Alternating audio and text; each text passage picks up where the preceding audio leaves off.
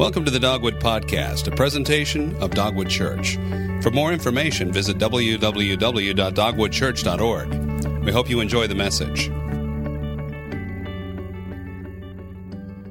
Now, how many of you have your Bible, iPhone, iPad, where you get your scripture? Just hold it up. Let me see it. Oh, come on, you can do better than that. Oh, yeah, there you go. All right, maybe brought your laptop. That's good. Well, I want you to take your scripture and open it to the 7th chapter of John. John chapter 7. Now, I'm going to read these verses, and you're going to like these verses. They're really good, and as all scripture is. But I want to show you how you often miss something in Bible study. And beginning verse 37, let me just read this again. Morgan read it a moment ago. But on the last and most important day of the festival, Jesus stood and cried out, "If anyone is thirsty, he should come to me and drink. The one who believes in me, as the scripture has said, will have streams or rivers of living water flow from deep within him." And he said this about the Spirit, whom those who believed in him were going to receive. That's a great passage, and you look at it, you say, man, that is really good. Jesus is offering to quench the thirst of the mind, the heart, the soul of individuals, and that's a good thing. But if you don't study the context of a passage, who was it written to? What were the circumstances when the passage was situated and when all took place in that passage? And when you know that, these verses come alive. They just explode in your mind. And there's so much that you can learn from this. So let me give you a little bit of the context of the verses that we just read. If you go back to the second verse of the 7th chapter of John, you'll find out it says on the last and most important day of the Feast of Tabernacles. It was near. The Feast of Tabernacles was near. So we're talking about the last day. Verse 37 says, verse 2 tells us it's the Feast of the Tabernacles. Now, what is the Feast of Tabernacles? Truth is, it's really hard to find out what all these feasts are about.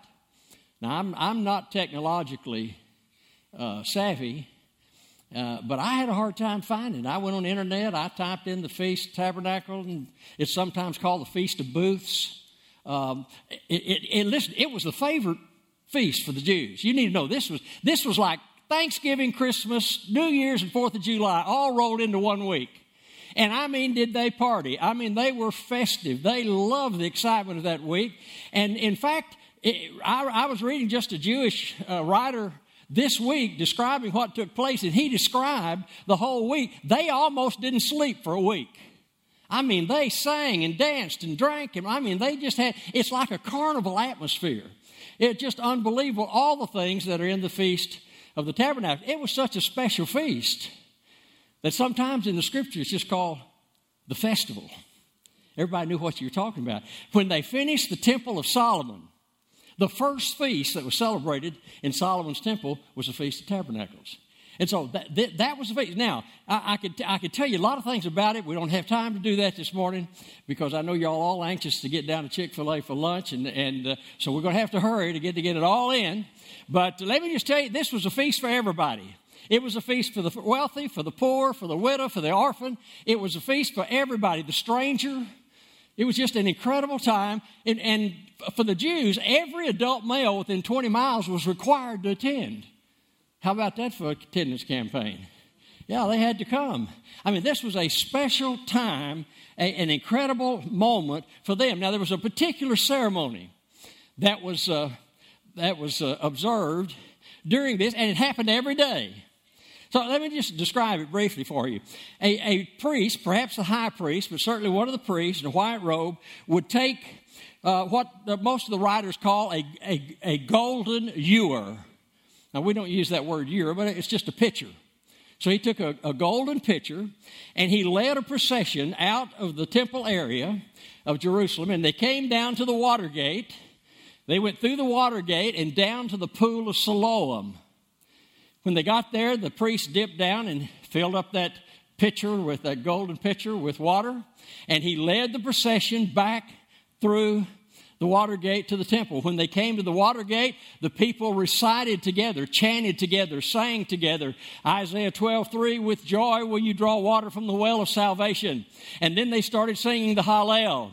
Now you have to understand, each of these days in this ceremony, they brought palm branches and willow branches. So they all had branches with leaves and that they could carry and wave. And so the people were celebrating with these branches and waving them. And as they came through the water gate, they began to quote the Hallel, sing the Hallel. Actually, when it says that praise God for He is good, they would shout and wave those branches. I mean, it was a festive, incredibly exciting time. And the procession would lead then into the temple area. And here's what would happen there. The priest would walk around the altar one time, and then there, over the altar, was a silver funnel. And the funnel was pointed at the altar. And that priest would come with that pitcher of water, and he would pour water in that silver funnel, and it would burst out of the spout and cover the altar. It was an expression of an acted out prayer of thanksgiving to God, because He'd given, the harvest had been collected and God had blessed them. There was more harvest to come, so it was an acted out prayer for more water, for more rain. It was also a reminder and a thanksgiving of the water that God provided in the wilderness when they came through the Red Sea out of Egypt and on their way to the Promised Land. It was an incredible moment. When the water splashed on the altar, the people would shake those flags, and they would roar like when the Falcons score a touchdown, or perhaps the Bulldogs or the Yellow Jackets when they score. You've been there. There's just an eruption of whoo, big roar. Well, that's what they do. When that water splashed on the altar, they waved their branches, they cheered, shook them. I mean, it was a great time of celebration. Now, they did this every day for 7 days. On the 8th day, now, that's the day that we have, because the Scripture said that on the last and most important day of the festival, so now we're on the 8th day. On the 8th day, they did that ceremony again, with 2 exceptions. Priest did lead the procession out through the water gate down to the pool of Siloam. He did dip down at the water. He did come back up through the water gate. They quoted Isaiah 12:3. They sang the Hallel. They waved their flags, their branches, and they cheered, and then they came to the altar. When they got to the altar, the priest on the 8th day walked around the altar 7 times. Perhaps a reminder of the 7-fold circuit around Jericho when they were crossing into the Holy Land. Remember, the walls came tumbling down. But he walked 7 times, and then he came to the silver funnel with that golden pitcher, and he turned to empty the water. And on the 8th day, there was no water in the pitcher. It was a reminder to the people that God's promise of a Messiah had not occurred. And instead of a roar and celebration, there was nothing but stillness and silence. And it was at that moment Jesus stood, and He said, if anyone's thirsty, let him come to me and drink. That's the context for it. An incredible moment. It was a dynamic moment for a proclamation. And the 2 words there, stood and cried, in verse 37, are key words, because they are unusual words. They are dramatic words. They're words that troubled me for months, because I couldn't figure out why those words were there. And it just didn't seem to make a whole lot of sense. But let me tell you, the 2 words are stood and cried. Now, that's very, very significant. Do you remember when Jesus gave the Sermon on the Mount in chapter 5?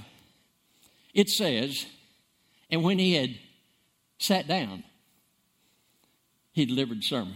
You see, Jewish rabbis never stood to speak. They always sat down. In those days, the culture was nobody stood to make a public announcement or public proclamation except an emissary of Caesar or the governor, some prominent royal proclamation to be made. And nobody stood. And so in that quiet moment, when there's no celebration because in their eyes the Messiah had not come, Jesus stood up. Then it says he cried. Now the word cried there is also a very unusual word.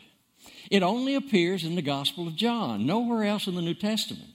It appears in the first chapter where it said that John the Baptist was in the wilderness and he cried, repent, for the kingdom of heaven is at hand, and so on. That word is used. It's an electric word. It's an exciting word. It means it has a great deal of enthusiasm and energy. It was a dramatic moment. Cried. It's a emotional word. Then in chapter 11, when Jesus is standing at the grave of Lazarus, the scripture says that he cried, Lazarus, come forth. Same word. Well, you know the electricity that came around Lazarus' resurrection. I mean, it was not a calm moment. It was an exciting, dramatic moment. That's the word that is used here. Then it's used twice in this chapter of John. It represents an unusual thing. It represented a dramatic moment. It represented a significant message that needed to be received. And it was a dynamic presentation in an unusual place. Don't you know the Pharisees loved it? I mean, he interrupted the ceremony. He disturbed the service. That was a moment of silence and quietness, and Jesus stood and cried out, anyone's thirsty, let him come to me. That's a dramatic moment that we have. And then there was a desperate need that he addressed. He said, if anyone is thirsty, let him come to me and drink. Now, I want you to notice something about that statement. First of all, notice the universality of it. He said, if anyone is thirsty, anyone, anywhere, any place, any time, if you're thirsty, you can come to me and get drink. I'll quench that thirst. And then I want you to notice the absence of anything specific. He said, if anyone is thirsty, he didn't describe the thirst.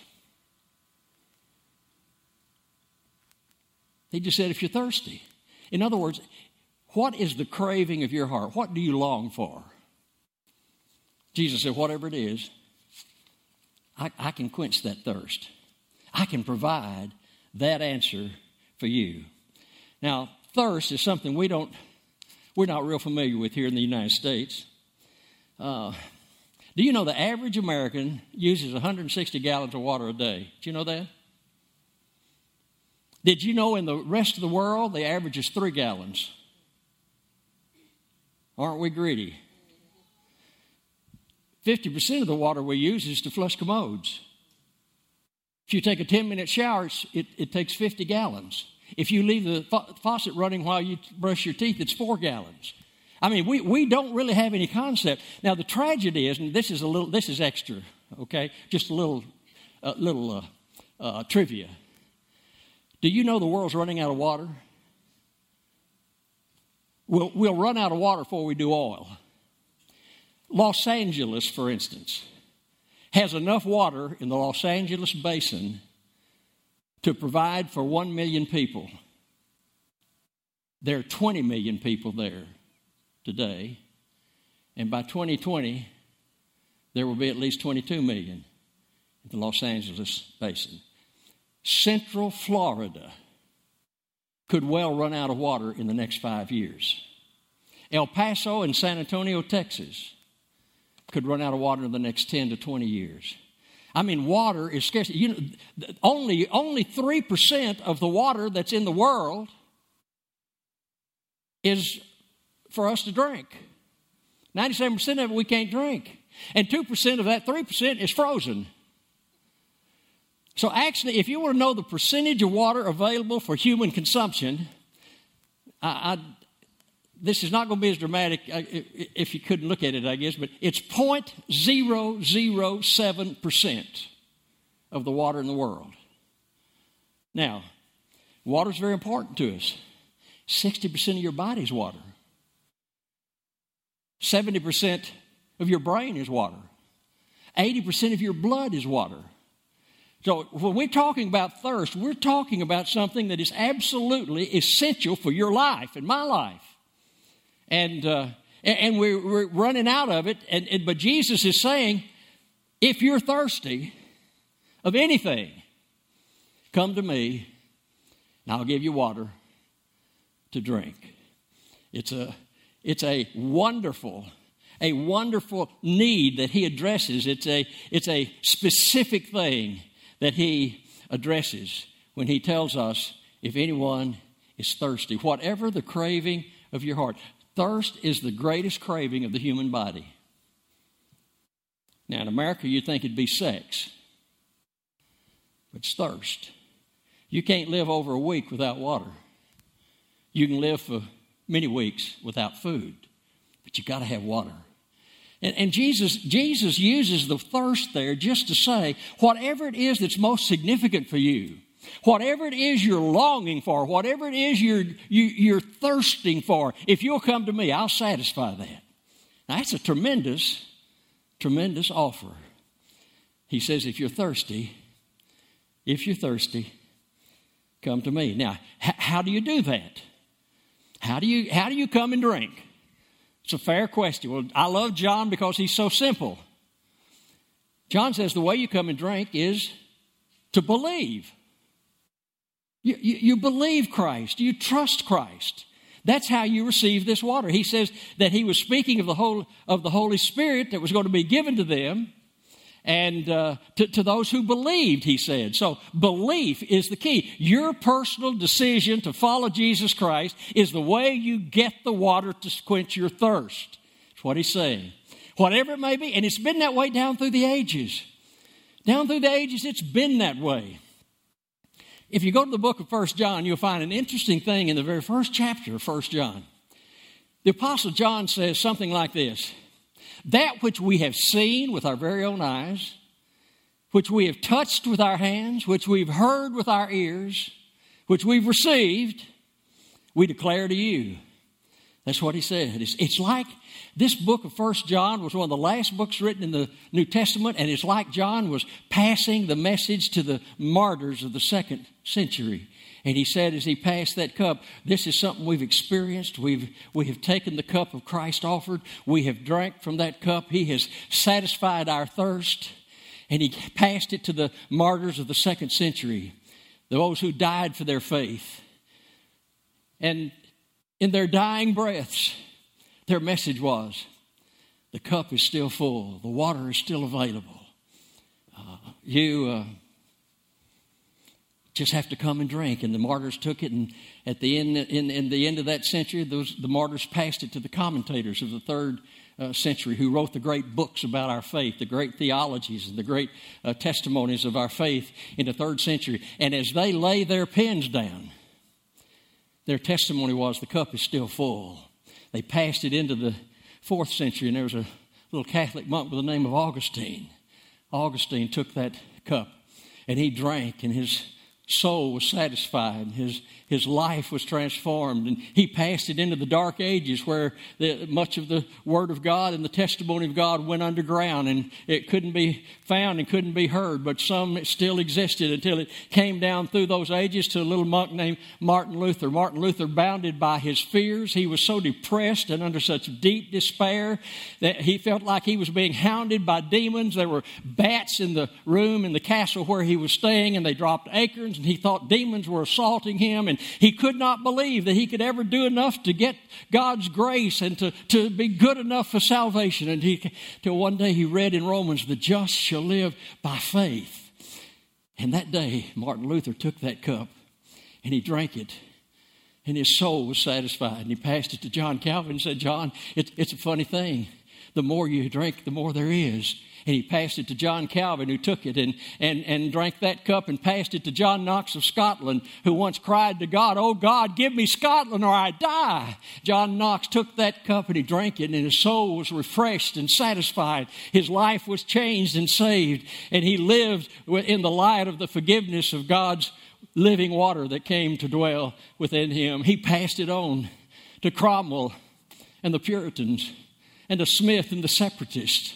They took that cup, and they drank that water, and they carried that message across the Atlantic Ocean until it landed on the eastern seaboard of the United States. And up and down the coast of the eastern seaboard, the Word of God spread mightily, and the message of the living water was very clear and very positive. Even in the harbors in South Carolina, the stories are of ships that would sail into the harbor of that city, and just coming into the harbor, the Holy Spirit was so great that they would be calling for ministers to come and to share with the people on board that ship when they docked. It was such a powerful thing, swept up and down the East Coast. Then it jumped the Appalachian Mountains.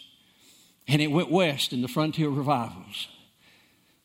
Till over 70 years ago, it came to the back porch of a little parsonage in Arkansas. A little boy there took that cup and drank. And I'm here to testify, I was that little boy, and the cup is still full. It's still full. If you're thirsty, come and drink.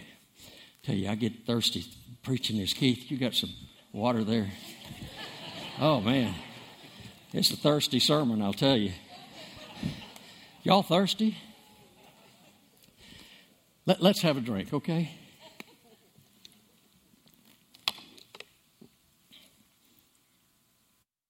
Did you enjoy that? Oh, well, let's try it again. Now, how about that? No good? Hey, here's the truth about that living water. Listen carefully. Nobody can drink it for you. Nobody can drink it for you. Not your mama, not your daddy, not your brother, sister, cousin. Nobody can drink it for you. Number two, nobody can keep you from drinking it.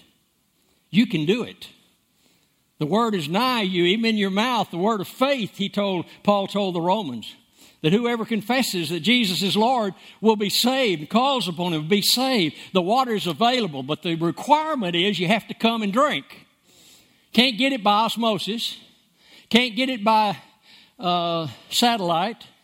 You can't get it by anything except coming in simple faith to believe the promise of Christ and come and drink.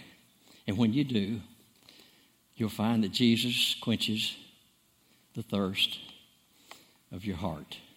Now, there is a dramatic promise that these verses give for us. Most of us here have been made that journey to drink living water. An incredible thing. And so we're the church. This is God's flock, God's family. Now, listen carefully. The purpose in salvation is not for you to enjoy it. God didn't save you so you could relish being saved. He didn't save you to take you to heaven. If that was the purpose of our salvation, when we got saved, we go to heaven. We're still here. Why are we here? Because the purpose of the church is to become a distributor of the living water that Jesus offers, so that all can hear and have the offer of the thirst of their soul being quenched through the power and presence of the Holy Spirit and through the presence of Jesus Christ in their lives. That's what the church exists to do. Now, if you do that, and you're doing a great job, every week we've had reports of people in mission activities, some in China right now. I mean, you're doing a lot of wonderful things. But that's what you're supposed to do. What you're supposed to do. There are two bodies of water in the Holy Land. One's the Sea of Galilee, the other's the Dead Sea. Now, there are other smaller lakes, bodies of water, but those two. But the interesting thing, listen carefully now. The interesting thing is that the same water is in both of them. The Sea of Galilee is vibrant, over 600 feet deep. It's a living body of water. And if you see the green things that are growing across the land of Israel, it's because they piped water from the Sea of Galilee. It has fish abundantly. It is a wonderful living body of water. Now you go down the Jordan River. It flows out of the southeast end of the Sea of Galilee. If you're on a crow's back, it's about 75 miles. If you're in a canoe, it's about 200 miles.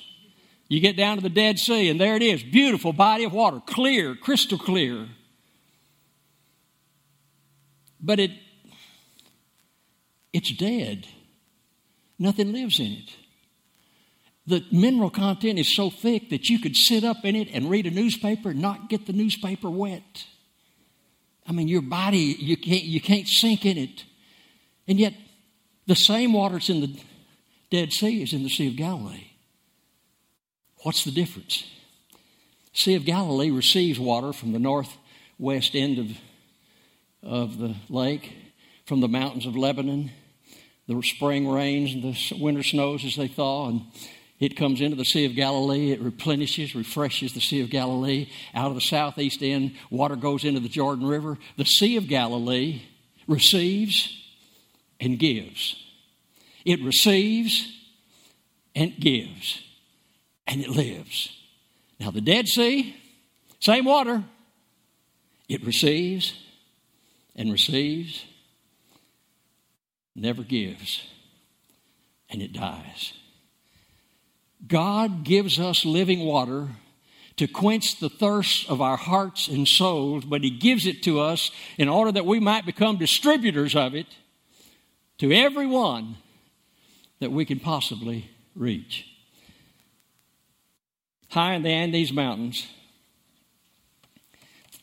way up above the frost line, the freeze line, where the ice and snow never really melts like you would have seen it when snow and ice comes here and then it melts. If you're up there above that frost line and look at an ice-clad rock, you may see a little gurgle of water, a little drop of water, trace a hesitant course across the face of that rock. It gets down to the bottom of that rock, behind that ice now, the ice has never melted, and it joins other little gurgles and little drops of water. And they flow together until they become little rivulets and little streams, until 3,600 miles later, the Amazon River flows into the Atlantic Ocean at a rate of 180,000 cubic feet per second. It is such a powerful force flowing into the Atlantic Ocean that the Atlantic Ocean is fresh water for 60 miles. Now, that's a picture of what the church ought to be. Sure, we live in a pagan world. Sure, we live in a crumbling society. Sure, we live with problems everywhere, violence around us, immorality. Sure, we live at a time where people laugh at Christ and don't want to hear about God. Sure, there's so much in our culture that would turn people away. But that's what the church is here for. We're to flow into that society like the Amazon River into the Atlantic Ocean and purify, cleanse everything that we touch. Now, some scholars are a little frustrated because it says, as the Scripture says.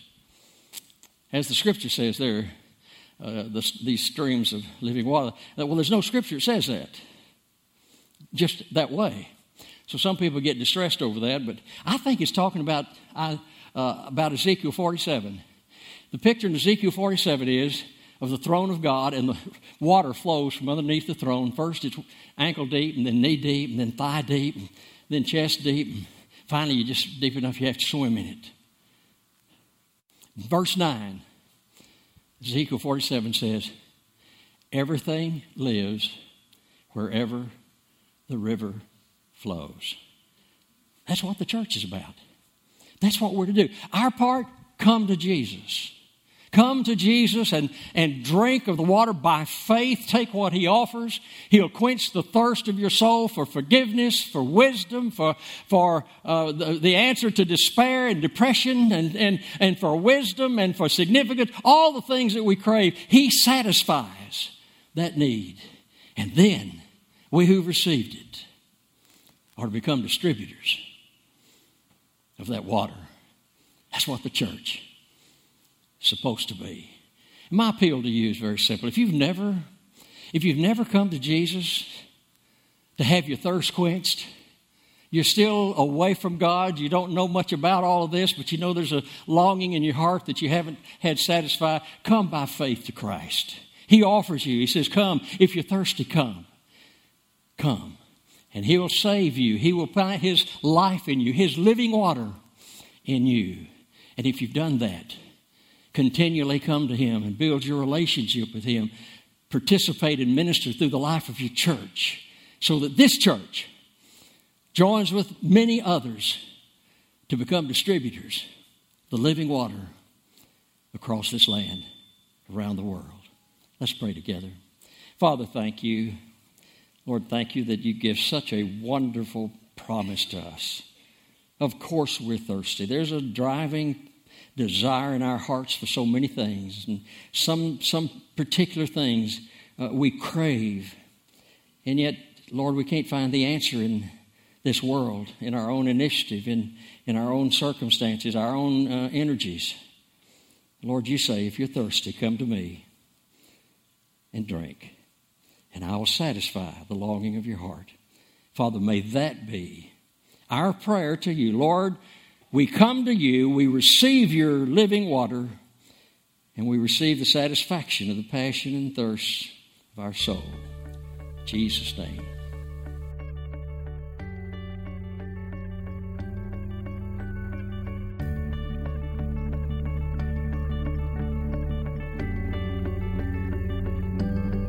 Thank you for listening to this week's message.